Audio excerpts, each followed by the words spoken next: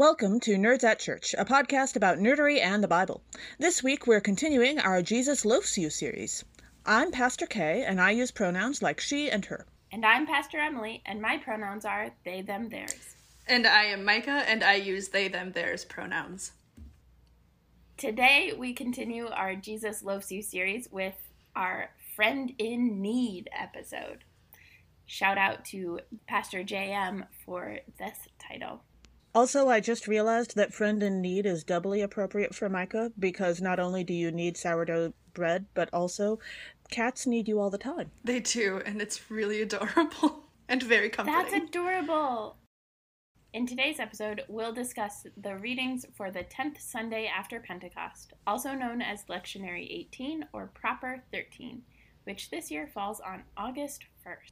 Check out the episode description for links to the Bible passages and other references we make in this episode. Today, for our Friend in Need episode, we have special guest Micah Luagi, a recent Wartburg Seminary graduate and candidate for Word and Sacrament ministry in the Evangelical Lutheran Church in America.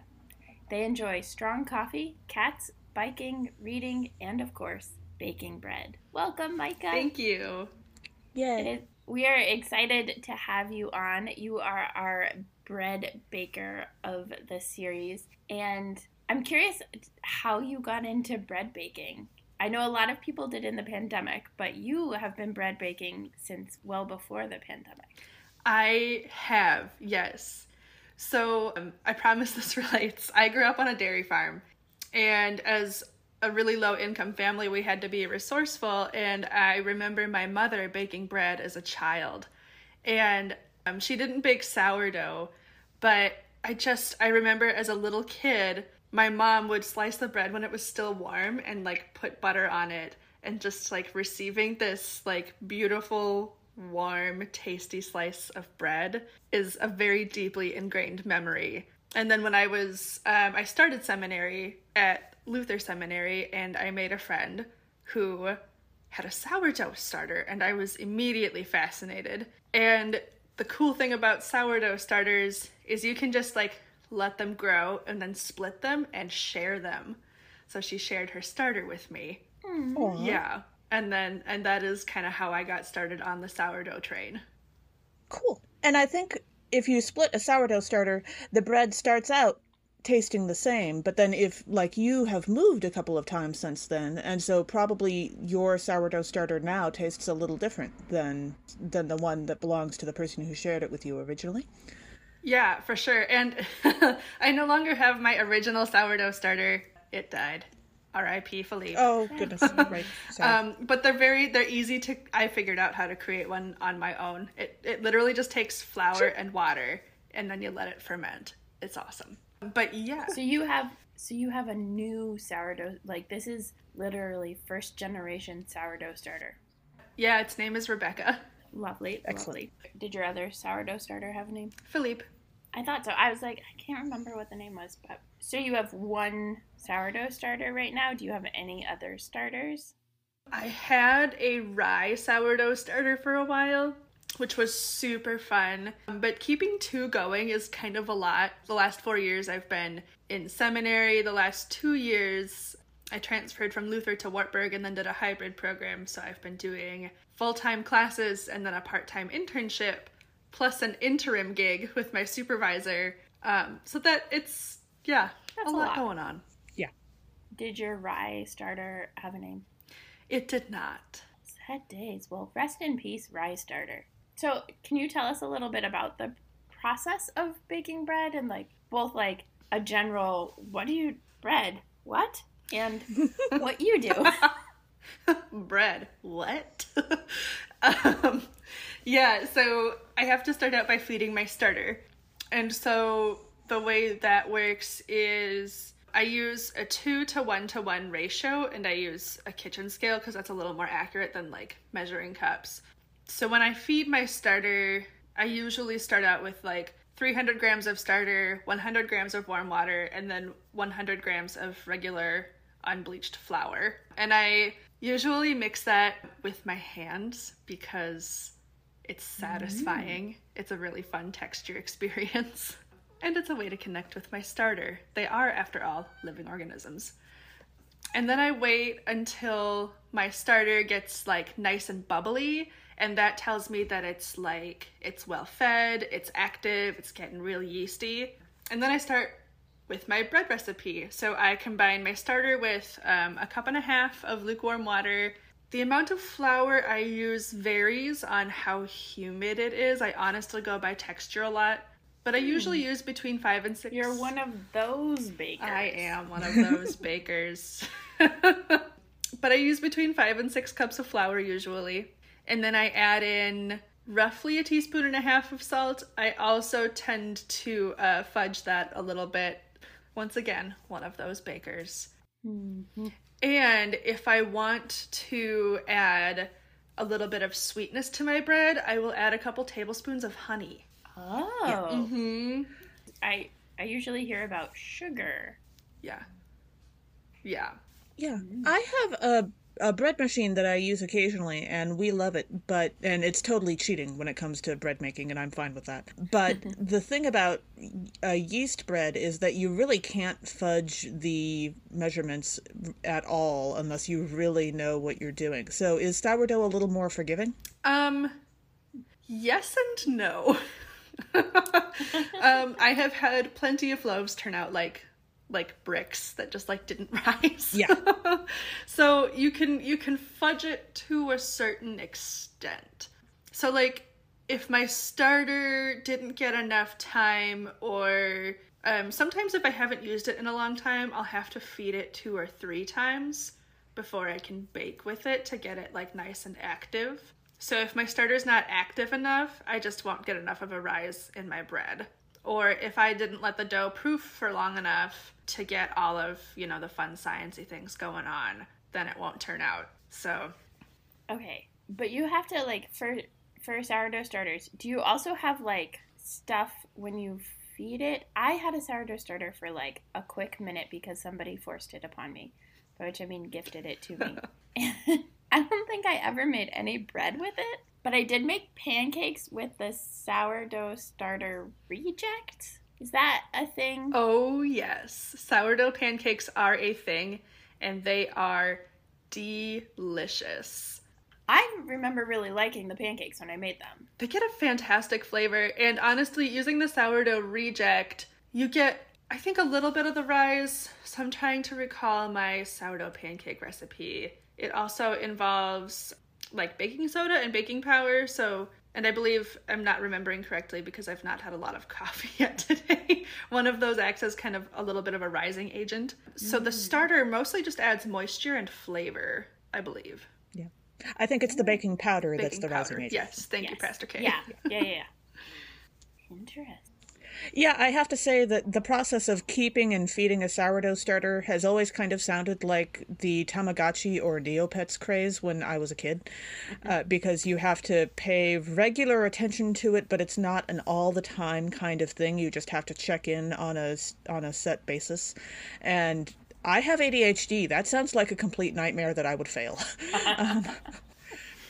I strongly suspect that I have ADHD. But when it comes to activities that I enjoy, my hyperfocus kicks in.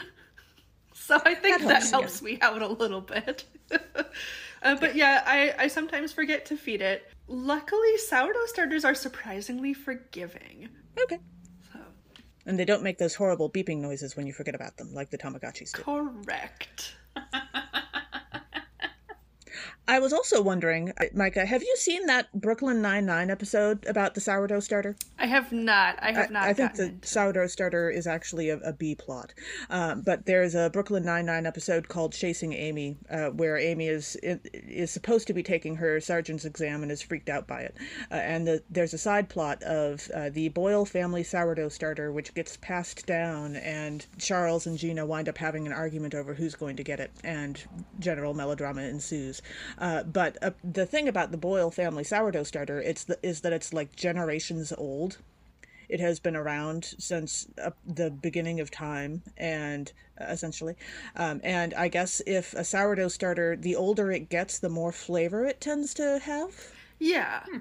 So I don't So I probably, as someone who doesn't actually like sourdough, don't hate me, would not like older sourdough starter breads, but like I might love Rebecca. Yeah, you would probably love Rebecca. My bread doesn't tend to get that like super tangy sourdough taste. It also might depend on the climate and the region that you're in and what sort of like microbiome your starter is in, because each starter is actually a little different. Because when you combine this flour and water to make one and just let it sit, it just gathers yeast from whatever environment you're in. It's like harvesting wild yeast. Super cool. The categories. And I know that there's a famous bakery in San Francisco that's like the ultimate San Francisco sourdough bread, and you can actually buy sourdough starters from them, but they warn you that when you buy them and then you take them home to somewhere that isn't San Francisco, after several weeks it will start tasting different. Yeah. Hi, kitty. So, Micah, I think I remember one time, so we are friends outside of this podcast, obviously, because most people that we have on are friends of at least one of us.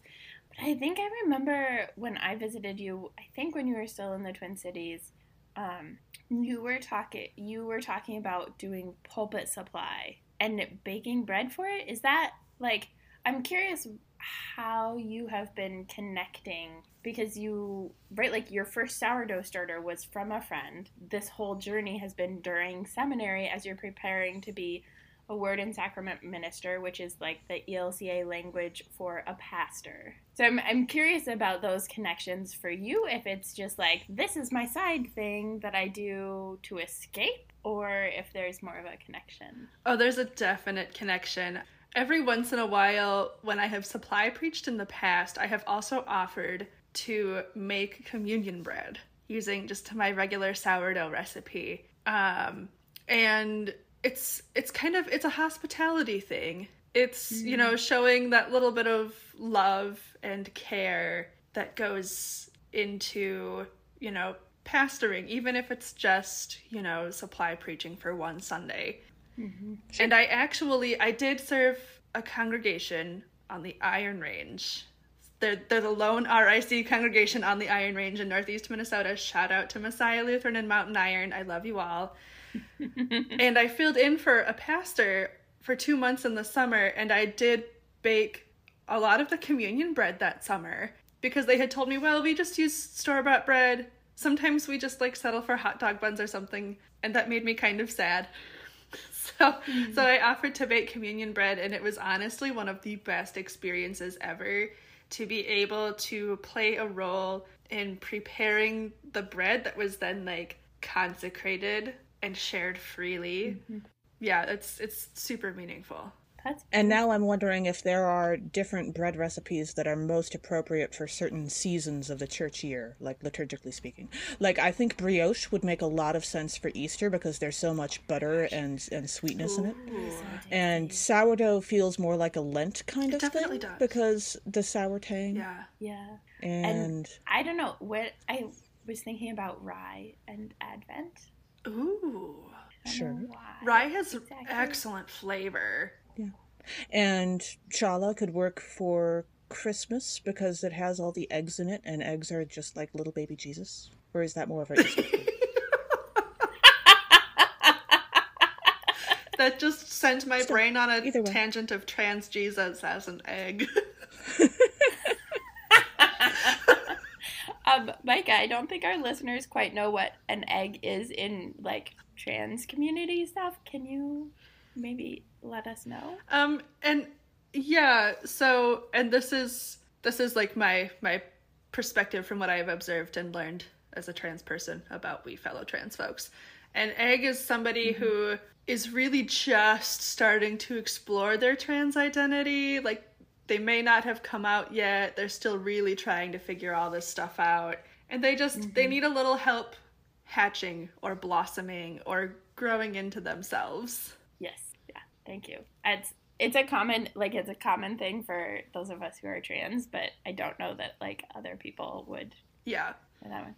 Okay. Do we have anything for Epiphany and Ordinary Time and Pentecost? What would be a good Pentecost bread? I really want to know a Pentecost bread now. Is there a kind of bread that's best cooked over actual fire? You can make bread over actual fire. I mean, I have a friend who's building like a brick pizza oven in his backyard. Awesome. My uncle is a potter, and he doesn't do pottery anymore because of arthritis and stuff. So at one point during the pandemic, he sold his kiln, I think, and it was like one of those outdoor kilns, and a friend of his was a baker and so they built a brick oven in where the kiln was on his property. And then my uncle would send me, they'd bake bread, like rolls of bread, like they look like knots, like somebody tied the stuff in a knot. And then they'd bake it on Wednesday morning. He would package it and ship it, and it would get to me on Saturday night. And then our congregation throughout the pandemic, except for like the first Sunday, because we were like, it's Friday night and we're going online on Sunday. But aside from that, we've been doing communion at home virtually the whole time. And so then I would have communion bread, and my uncle would keep a loaf or two. And so he and his wife at 8 a.m. Pacific time would eat some bread, and our worship service was at 10 a.m. Central Time, so same time. So at the same time, we were like communing across, and they don't have internet or any of that, so they're like not participating in the service. But like it was this beautiful like connection-y piece, which is a whole tangent of like the baked over open. Yeah. Oh, I love that though. I do make my favorite sourdough to make is roasted garlic and rosemary. Ooh, and that sounds excellent. I always use extra roasted garlic. Why have we never had this, Micah? I would like to tell our listeners that the incredibly betrayed look on Emily's face is quite memorable. It is. Yeah. Emily, I promise you the next time that we are together in real life, face to face, I will make this bread for you. Yes. I'll even give you a jar of pear preserves as tax. The extremely distraught and betrayed face changed into a very, very excited face for our listeners at home. Also, there's like, I remember an episode of Great British Baking Show where it was the final and they had to cook, I think it was either pita or naan or some sort of flatbread over open coals, open fire. That would also work. Ooh, yeah. For Pentecost. Oh my gosh. Pizza Pentecost bread? Yes, please. Sure. Flame broiled pizza, absolutely. What's an ordinary And I think whole wheat would work for ordinary time. Oh, yeah, that's a good one. Mm-hmm. Yeah. But I don't know about Epiphany. Yeah, right? Like, what do you do for Epiphany? The season How do you put light into bread? The season of light, the manifestation of God. Easy bake oven bread, cooked over a light bulb. That is brilliant. It would be so terrible, and yet... Hey, my easy baked goods were delightful when I was a kid. I'm glad to hear that. I was actually thinking of like light bulb. I know we brought up rye for another season, but like a really dark rye bread for Epiphany, because Epiphany also tends to be the time where we conflate lightness with Jesus and white people, and that's a big no in my book. Yeah. Correct. And it is definitely part of the darker time of the year, too. Yeah. Ooh, that's a good one. Is there a different one that we could use for Advent? I mostly just like knew that rye needed to be in there. Yeah. We haven't brought up pumpernickel yet. Or I don't know banana pumpernickel bread. bread. Or... I make a mean banana bread. My dad makes cranberry bread and sends it to us for the holidays that come at the end of November and the Christmas holiday. Cranberry bread seems very appropriate for Advent for those reasons. Yeah. Yeah. Okay. So. Or maybe just like fruit bread in general. Because that tends to happen a lot in that season of the year. And Advent has like surprising things that come. Yes. For the record, my dad's cranberry bread is not like whatever the like fruit bread thing. Fruitcake? Fruitcake? It's not fruitcake. Okay, fruitcake, it's like actually good. It was like I wasn't imagining that. We would give all of our teachers cranberry bread for a like Christmassy gift at the end of the semester, and it was always there. Like they all always looked forward to it and were really excited about it. So like this is like primo cranberry bread, just for the record, lest we think anything else of my dad's ability to bake. I don't know. I don't know why I'm defending my dad so much. We would never insult the honor of your dad's oven? I don't know why. Okay. I really love this.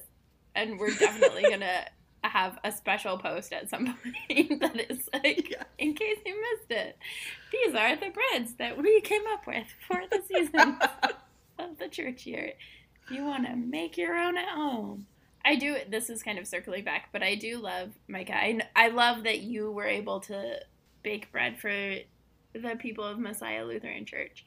And I love the idea of, like, sometimes it's hot dog buns. And, like, that, I think that is a space that we have gotten to live into for those of us who have done virtual communion, of, like, making that connection between being fed at the table in communion and being fed at our dining room, kitchen, coffee tables in our homes, and like that those are connecting pieces, especially in the context of a pandemic when we were isolating and alone and all of the stuff that like disconnects us to have, and yet we are connected by completely different food, right? Like by gluten-free crackers, by Krispy Kreme vaccination donuts, by my uncle's bread, by your sourdough bread. And I love the idea of Krispy Kreme being part of communion. That seems really appropriate.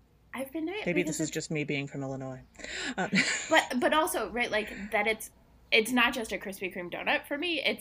I get it for free because I've been vaccinated. Krispy Kreme donut, which is like an extra level of delight in my book. But like one time I had carrots and a smoothie, like a fruit smoothie for communion. And like that there is that space for, the way that I talk about it is something to eat and something to drink, something that's nourishing and something that's celebratory. Sometimes coffee is nourishing and sometimes coffee is celebratory. Smoothie was nourishing and donut was celebratory, or carrots are nourishing and coffee is celebratory. But yeah, that there's those connections that we get to make. So I both love that you got to bake bread as part of that, and that they sometimes use hot dog buns. Yeah, because that was the easiest thing to find. Yeah, and I do love, I think that's like my favorite thing about Zoom communion. Like we've all just really been through it the last year and a half. And I'm really surprised that more pastors aren't talking about like the power of communing in your own homes using what you have available.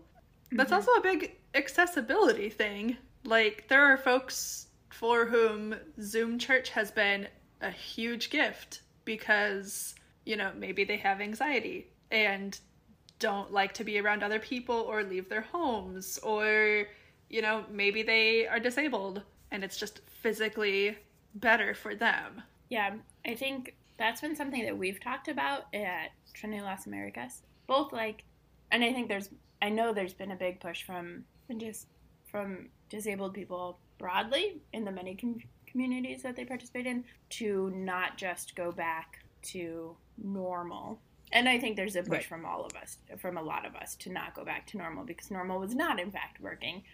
But to push in from no online presence to all online presence to now finding ways to be hybrid. And there are people who like know how to figure out how to do it, right? Like we are consulting with somebody to make sure that we can do it in the best way possible for our community and for our budget, because we are a particular type of faith community. Sure. But that space of communion as this gift of, it's about what you have where you're at. And so like we just started doing in-person outdoor worship, and we're not providing communion for everybody. Like we have a little bit for if folks don't have any, but it's definitely a bring what you have for communion from your homes to continue this even as we move into in-person. And eventually we'll go back to our Hawaiian loaf and Welch's grape juice that is so very common in Methodist churches. But that space of this is still communion, even when we're in person. Your bread, your cup, your cookie, your cracker is communion. Yeah. And we celebrate that together. And I really love that. And I do think that that's a missed opportunity for folks who are not continuing to make those connections. Yeah. Also, so Micah. Yes. Mix Micah. I have two questions. So you are a candidate for ordination, and you're looking into the future of getting a call. But also, in the meantime, I think you have some time that you're waiting. So for folks' knowledge, you are available for Pulpit Supply? Yes, I am available for Pulpit Supply. My wife and I are moving to Austin, Texas. And by the time this comes out, we will be in Austin. So I will be available in person. I am fully vaccinated.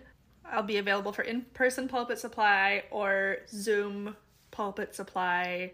If you need me to pre-record a sermon, I can do that as well. Yeah, y'all, please hire me. I do not know what my prospects are for finding a call, and I'm in this really anxiety-inducing liminal space as a trans candidate for ministry. Yeah, because I was thinking about that, I think, last night in the middle of the night, and I was like, oh, I have to make sure that people know that Micah can preach for them. And I love preaching. It is important. That's, like, my favorite part of ministry. Yeah, which is good, because, you know, that's a big part of a lot of pastoral ministry. Yeah. Preaching. So, all you Texas folks and virtual / I really think we should make better use of virtual Pulpit Supply, actually. Yes. Because I think even when people are gathering in person, it makes sense.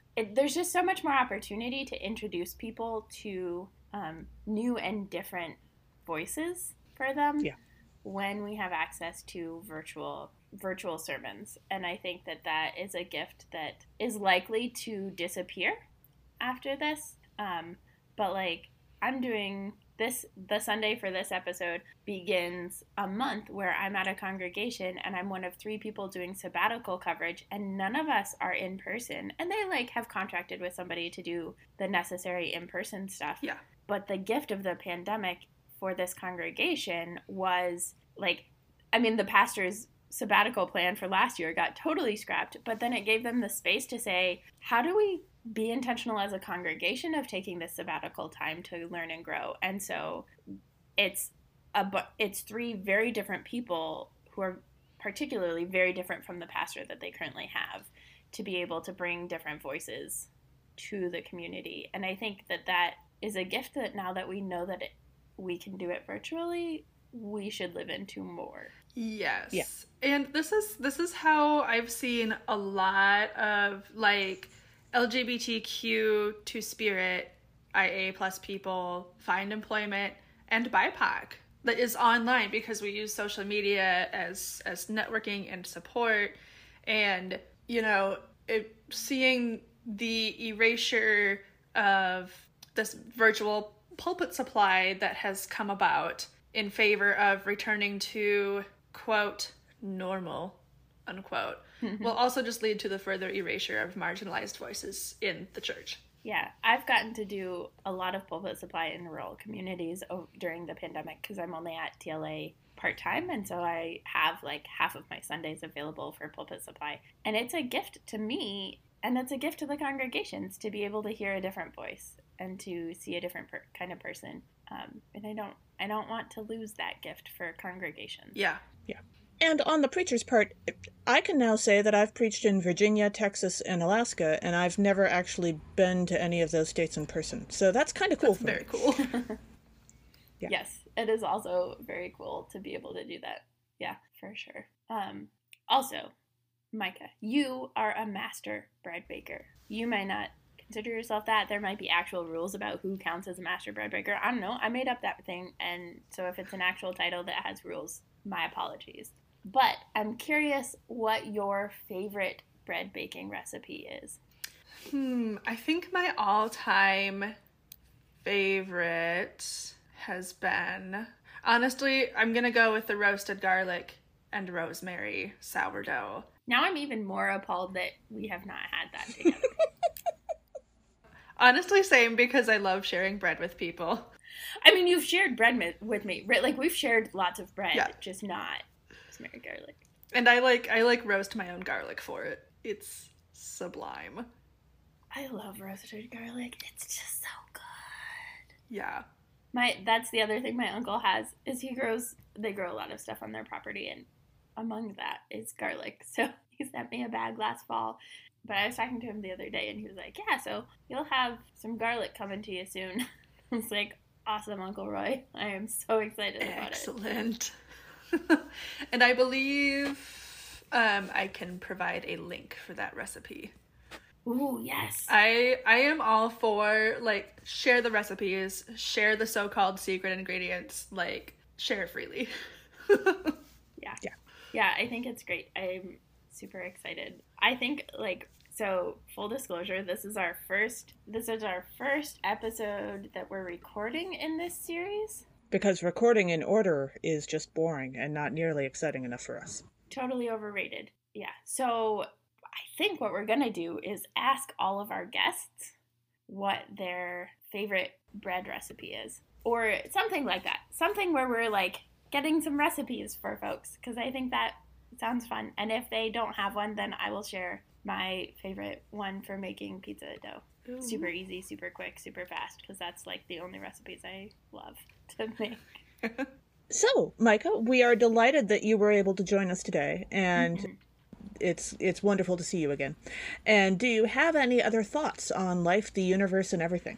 Life, the universe, and everything. I don't know, these days I feel like I know so very little, and there are more questions than answers. So that's what seminary is for. Yeah, seminary's been a wild ride. I think most of my thoughts these days have revolved around learning how to live into questions and learning how to live with them. As a trans person, I live in a liminal space. It's just where I have my existence, and I'm finding that it's a really hard space sometimes, y'all, because just cis people. I'm gonna leave it at that. Yeah. But it's also so beautiful. It's where I have found the most life, the most enjoyment. So there's a lot of beauty in learning how to live into the questions. So I hope folks are able to find some meaning in that. Yeah, it's beautiful. And I believe that we have actually broken one of the rules of the internet, and for that matter, the pandemic, in that this is a Zoom call, and we have not had Micah introduce the cats to our listeners, and so... Oh, definitely. Micah, who's with you on this call today? Judging me from across the room is my 16-pound long-hair seal point cat named Snickers. She is very snuggly and also very judgy today. And then sleeping next to me is Denali, aka the Gremlin Child. She is a long-haired black cat with a little white star on her chest and bright green eyes, and she is very yelly when she is not sleeping. And my wife is in the next room. My wife, Wesley, who uses they, them pronouns, is also with me. Wonderful. That's awesome. We are glad to have you and your whole household with us. Absolutely. For our podcast today. Glad to be here. Awesome. Our first reading for this episode is Exodus chapter 16, verses 2 through 4. Wandering in the wilderness after escaping slavery in Egypt, the Israelites complain that they will starve to death. And in response to their complaints, God provides quail to eat in the evenings and strange-looking bread called manna to eat in the morning. Coming as no shock to literally any of our listeners who have been with us for a while, although I haven't done this very much lately, a theme for this passage is lembas bread! Yay! Yay, lembas! Lembas bread is the bread in Lord of the Rings. It's elven bread that the elves and many people can eat, and the more you eat it, the more you are satisfied by it. So you don't need a whole lot of it in order to be filled. At the beginning you need more, but as you go, your body gets used to it or whatever. Unless you're a hobbit, in which case you still need second lots. Breakfast is still going to be a thing. Yeah. Yep. Yeah. But I love the connection between manna, which is provided by God and provides for the needs of the community, and lembas bread, which is provided and provides for the needs of the travelers while they are traveling to destroy an evil ring versus traveling through the desert because they messed up and need to get to this other land. But then there's other complications when you get to that land because it's already inhabited, but because this is what happens when men refuse to ask for directions. Or at least that's how that was explained to me as a child. I don't know about you, but yeah, that's not how it was explained to me. It was explained to me that the Israelites messed up and didn't trust God, and so God was like, "All right," and didn't ask for directions. See, the next 40 years. Yes. Speaking of, in verse 2, we read, "The whole congregation of the Israelites complained against Moses and Aaron in the wilderness." And this is one of those things, I don't know if our listeners have heard of it, but it's a thing called HALT, H-A-L-T. So if you realize that like something's not right with your body, a good question to ask yourself is either HALT or CHALT, depending on how dependent you are on caffeine. So the optional C is, are you caffeinated? But then the rest of it, the HALT part, is, are you hungry? Are you angry? Are you lonely? Are you tired? And if any of those things are true, then maybe go take care of that before returning to whatever it is that you're having trouble with, or whatever state of being you are in that is problematic. Yeah, that will probably help. Yeah, so if only the Israelites had done that, instead of just being like, woe is us. And if I remember correctly, I believe God actually does that later for Elijah and tells Elijah to have a nap and a snack. Yes. So, God. Yeah. And then another nap and a snack, I think. I think God does it a couple times with Elijah, yeah. In verse 4, we read, "And then God said to Moses, I am going to rain bread from heaven for you." I have to say that when I read, I'm going to rain bread from heaven, bread was not the first word I expected to read in that sentence. Like, usually when you're reading the Bible and someone is saying they're going to rain something from heaven for you, rain something from heaven in general, usually it's more along the lines of fire and brimstone. Which is ironic because it's actually not. But, like, that's our narrative around cultural biblical stuff. Yeah. Yeah. Absolutely. And so, of course, I immediately had a flashback to the movie Dogma, with Matt Damon as the angel character Loki complaining about what a workout raining down sulfur and brimstone is, because, by golly, he really got in his arm day that way, I guess. So that's fantastic. You mentioning Loki made me think of the show Loki, and I think the second or third episode, it's only a few episodes in on Disney Plus, but the second or third episode, there's like comets and pieces of a moon raining down on this planet. But what I thought of when I read that verse was the movie Cloudy with a Chance of Meatballs. So I think I was reading it when I was hungry. I think I was doing this prep last night when I was hungry. And so I was like, oh, raining down meatballs. Because, like, then we get into it and God is providing quail and lembas. And so I had in my head that, like, God is providing food and God is going to rain down bread from heaven, cloudy with a chance of meatballs. Yeah. You know, now that I think about it, I know I like to advise people to have their congregations make extra sure to eat breakfast before they come to church for these Sundays because of all the bread that we talked about. But I just now realized you and I should probably make sure extra to eat before recording these episodes. Yeah. And possibly before planning for them.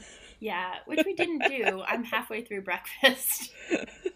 And we're more than halfway through the episode. Okay. Yeah. In verse 12, we read, God says, I have heard the complaining of the Israelites. Say to them, at twilight you shall eat meat, and in the morning you shall have your fill of bread. So I don't know why this hadn't occurred to me before, but in a super practical kind of way, God is really making sense here, because you can carry bread with you while you walk, while the Israelites are traveling. But you have to cook meat right away. Like, there is no, you don't want to carry that around with you for a day and then cook it that night. Mm-hmm. So you would want the divine grocery delivery to happen right as you stop traveling for the day so that you can cook it immediately, right? This is clearly a forerunner to the pandemic and having your groceries delivered. It's just that God does it, and I guess it's for free. So, or possibly in exchange for some obedience, which doesn't actually work out that well, but, we'll get there. Yeah. Now I'm picturing God as like an Uber Eats, DoorDash, Instacart. God in the gig economy. Oh dear, no. Oh, wow. That's a whole other deep dive. Yeah. And this made me think of both Brad Pitt's character in the Ocean's 11 series of movies and also Phil Coulson from the Marvel series, because they both love gas station food, and a large part of that is because it travels well. You don't see Phil in the middle of a mission pulling out like an ice cream sundae to snack on. He needs something that's going to be able to travel. So, Truth. Our second reading for this episode is from Ephesians chapter 4, verses 1 through 16. The author calls us to live in loving unity with one another, so that we may make the best use of the many various kinds of gifts that God has given us to do God's work in the world. So one of the themes for this passage is unity in diversity, and that is a common theme in a lot of the epistles or the letters we talk about. Side note, when I was a kid, I used to think letters were like somehow the alphabet, like that somewhere in the Bible there were just like Book A, Book B, Book C, instead of letters. Like Interesting. letters. Okay. That was how I made sense of people talking about the letters, the Bible. Anyway, diversity in understandings of words. And the importance of Bible education. Yes, especially for kids. Yeah. In the realm of unity in diversity, I was thinking about the Divergent series, and there is a very clear and explicit diversity that requires unity in different ways in the faction system, but there's also like the overarching goal that you find out, I think, in Allegiant, that the goal is actually to help create divergence, where people are not, where their brains are back to like growing and expanding and people are back to thinking for themselves.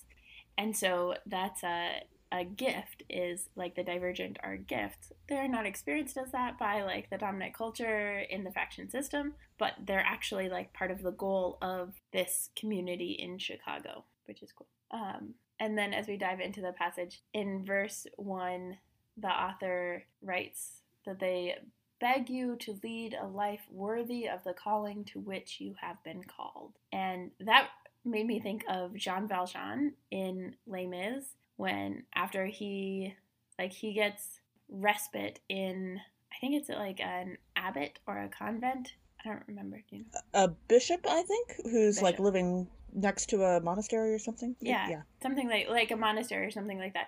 So he gets put up for the night after he gets out of prison, and then steals almost all of their silver and stuff, gets caught by the police bring him back, and the bishop's like, oh, you forgot the candlesticks. And like right. adds candlesticks to his pile. But then there is this like blessing type of thing that the bishop says to him, and I don't remember the exact phrasing, but it is this like, now may you live a life worthy of this gift that you have received of mercy, of grace, of whatever, because he didn't get just sent right back to jail. And so there's just this beauty of live a life worthy of this. And he does. I mean, he does his best to. He does his best to grow and nurture and support other people as well. In verse 2, we read, with all humility and gentleness, with patience, bearing with one another in love. So the thing about living in community is that sometimes you're just going to have to put up with each other. It's not always about, love and gentleness and kindness and generosity and all that. Sometimes it's just being tolerant is the best you can manage. and that happens. Mm-hmm. And I have to say that I think bearing with one another in love is possibly the most diplomatic way I've ever heard that put. Like, you're not necessarily doing this out of love for each other. You're doing this out of love for the community, right? And that made me think of the example of toward the beginning of the Girl Genius webcomic. It's made clear that some of the kids on Baron Wolfenbach's airship school for noble-born children, who are also handily doubling as hostages for their family's good behavior, really cannot stand each other at all. They come from very different backgrounds, they don't like each other a bit, and they have a variety of different ways that they judge each other worthy according to various axes. But the thing is that they have limited space and very limited control over their lives, and so they bear with each other, sometimes more patiently than others, because that is just the only option they've got for making life livable. I am not familiar with this comic, but it sounds awesome. It is wonderful. Yes, I like it. It's also been going for like 14 years, so there's a ton of it now. Wow, that's maybe too much for me, but well, take your time. Yeah.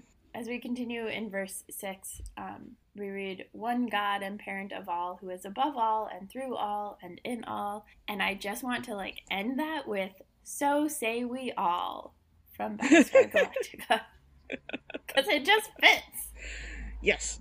There is, after all, that one bit in the New Testament somewhere that really just sounds a lot like Yoda talking about the way to the dark side, and in the same way. Yeah. Sometimes that just happens. And then in verse 11 we read, "The gifts God gave were that some would be apostles, some prophets, some evangelists, some pastors and teachers," and so on. And this is why the whole system that some people try to put in place when they're doing storytelling in either historical or historical-inspired settings, where every oldest child is forced to inherit their parents' professions, that doesn't work. That never has worked. In most of history, people have recognized that doesn't always work. I was imagining how this might work out for my family, and I might be able to function as an audiovisual professional or as a college advisor like my parents were, but I'd be miserable not being a pastor. My husband would really hate being a teacher like either of his parents, because he really wouldn't enjoy cat herding dozens of kids at once, in the least. So neither of those would work out. You aren't just supposed to inherit your parents' profession. You do have to find what works for you in some way. Yeah, I would also not enjoy being... Actually, I could maybe see myself doing an engineer type of job, but I don't think I would actually enjoy it, and I would not enjoy doing retail work. And yeah, that's what my parents did, and they enjoy it, and they're good at it, and it certainly provided for us, but... And then our gospel reading for this episode is John chapter 6, verses 24 through 35. "The large crowd follows Jesus and the disciples to Capernaum in search of more signs or food. And Jesus challenges them to focus less on daily bread and give thanks to God for the true bread from heaven, Jesus' own self." So this reminded me of, So this passage, one of the themes is this search for spectacle. Right? Jesus calls them out for looking for more signs. You've had both you've had your fill of bread, but also you're looking for signs. And there's this whole discussion about the signs from God. And it reminded me of the book, The Night Circus, which I read really long time ago and I really loved. And it's this way of the characters. There are certain characters who can blend magic into this night circus. But then also they get bound up in it, and it's all sorts of complicated, but it's this there's a sense of competition to create increasingly spectacular things for people to see at the night circus. So sure. In different tents and that sort of thing. And so that spectacle increases and increases and increases, and people who are coming to the circus just are looking for the next great spectacle. Sure. Yeah, I also remember I read that book quite a while ago, and the world building was really interesting.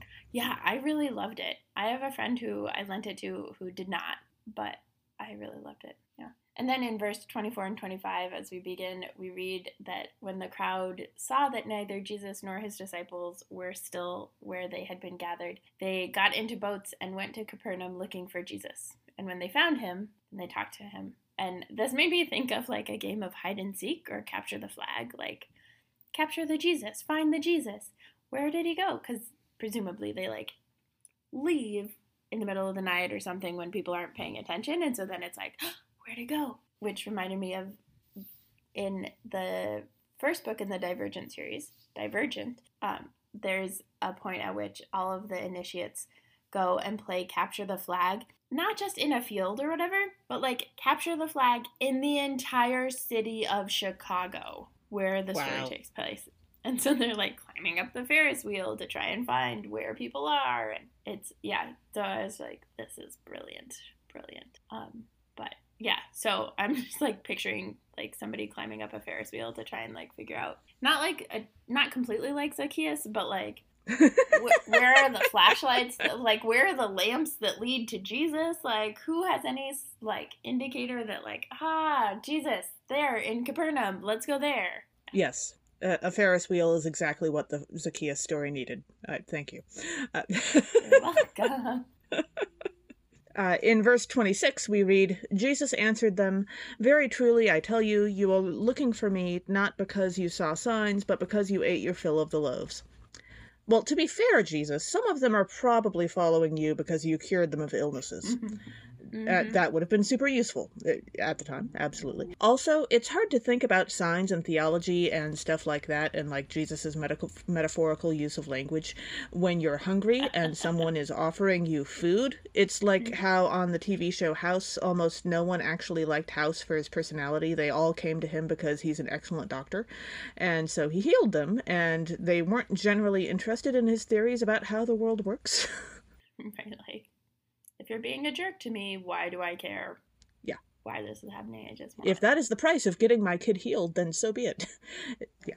But I don't have to enjoy it. Right. Yeah. In verse 31, the crowd says, "Our ancestors ate the manna in the wilderness, as it is written." And I was just thinking about that and thinking about, like, tradition from the roof of, like, our tradition Absolutely. is that our ancestors ate the manna in the wilderness.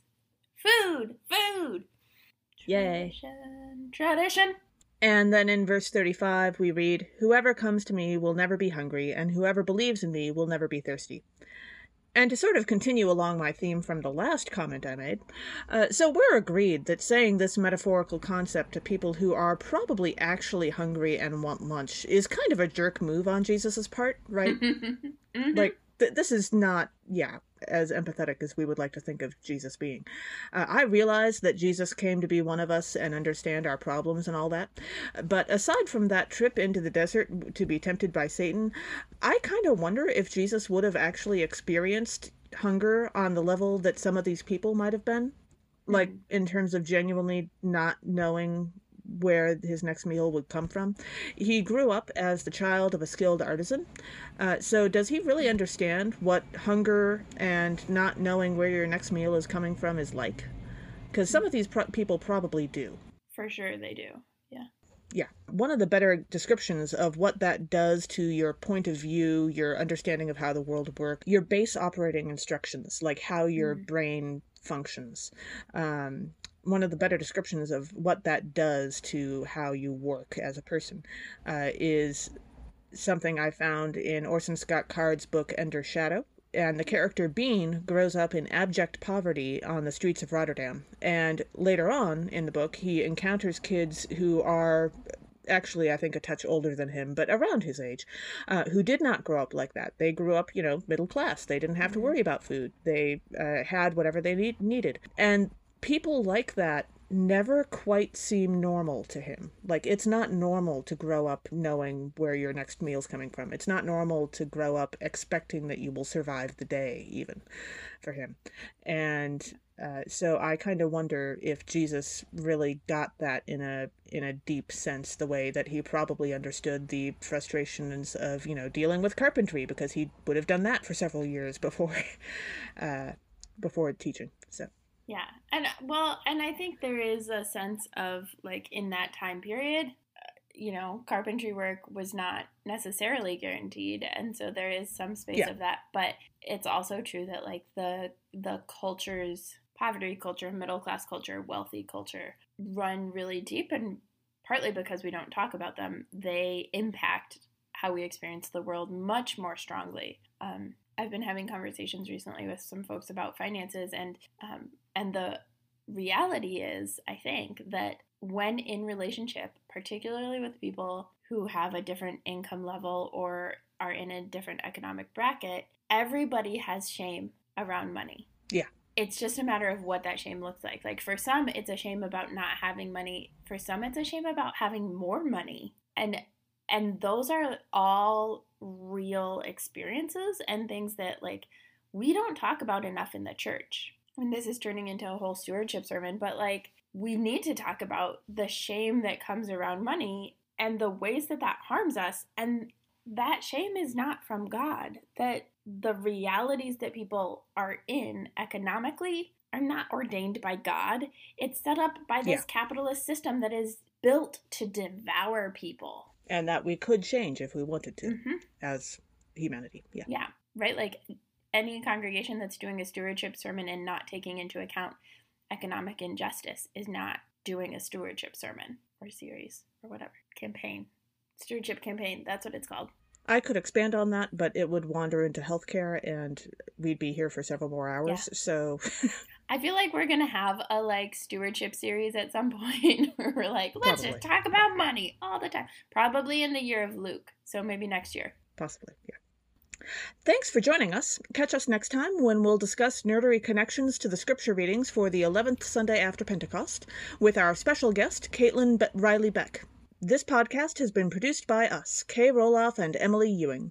For more fun, check us out on Twitter and Facebook at NERDSATCHURCH. Or contact us at nerdsatchurch@gmail.com. Also, if you like what you've heard, rate us or leave us a review on Apple Podcasts, Facebook, or wherever you catch your podcasts. If you want access to our full guest episodes and interviews, support us on Patreon at patreon.com/nerdsatchurch. We hope Patreon can help us get our episodes transcribed for those who need or prefer that. Though if you want to help us with transcripts, let us know via email or social media. As the ancient Christians said, Pax Vobiscum.